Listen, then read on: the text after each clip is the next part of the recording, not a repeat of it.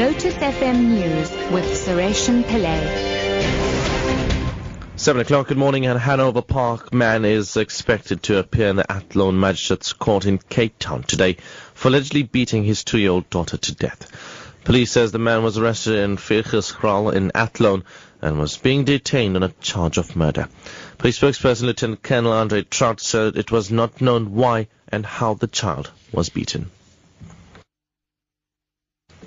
COSATU President Stumo Dlamini has dismissed allegations that the newly formed trade union Lemosa has no members. Dlamini was speaking at the first Lemosa Congress in Durban. Dlamini has also pledged COSATU's support for Lemosa to help the union grow. He says Lemosa is the new home for metal workers. Lemosa has been given names, it's a shelf union by other people. No, this is a fully fledged affiliate of COSATU which met all the criteria of admitting a union.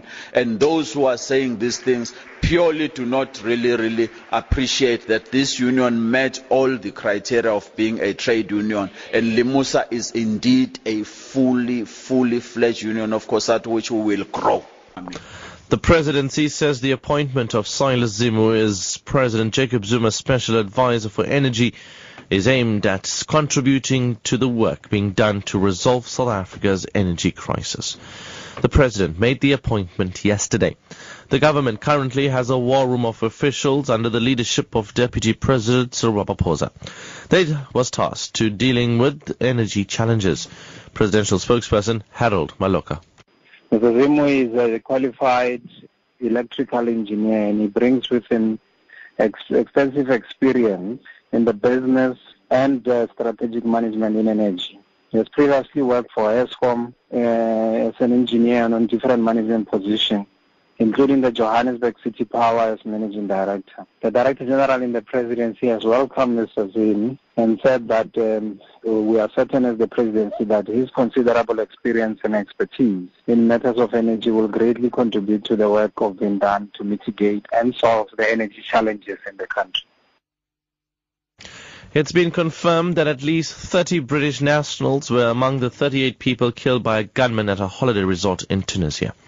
An international investigation has begun into the attack in Sousse that was carried out by a university graduate linked to the Islamic State militant group. The BBC's Mark Lowen reports. Tunisian authorities say they believe the gunman, Saifeddin Rezghi, had accomplices who helped set up the shooting spree. Armed officers will now reinforce tourist police across the country as Tunisia's government tries to restore calm. It will take time to uncover how and why a seemingly studious 24-year-old could have unleashed such terror, and to determine what steps must be taken to curb the extremism taking root here. And finally, as Greek banks are set to stay closed today, the country has said its creditors' terms regarding the country's debt crisis was not viable. Eurozone finance ministers refused over the weekend to extend the existing bailout for Greece beyond tomorrow. The European Central Bank said it would not increase emergency assistance to Greece. Eurozone finance ministers also blamed Greece for breaking off the talks.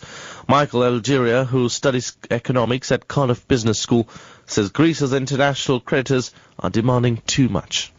The way the economy in Greece has gone over the last 5 months, and I would add mainly with the responsibility of the new Greek government, led to a financial and fiscal situation that requires the imposition of harsh austerity measures in the form of higher taxation and various other levies on the majority of the Greek population. So going to a population that has been subject to a lot of taxation in recent years and asking for more taxation is, of course, quite a lot.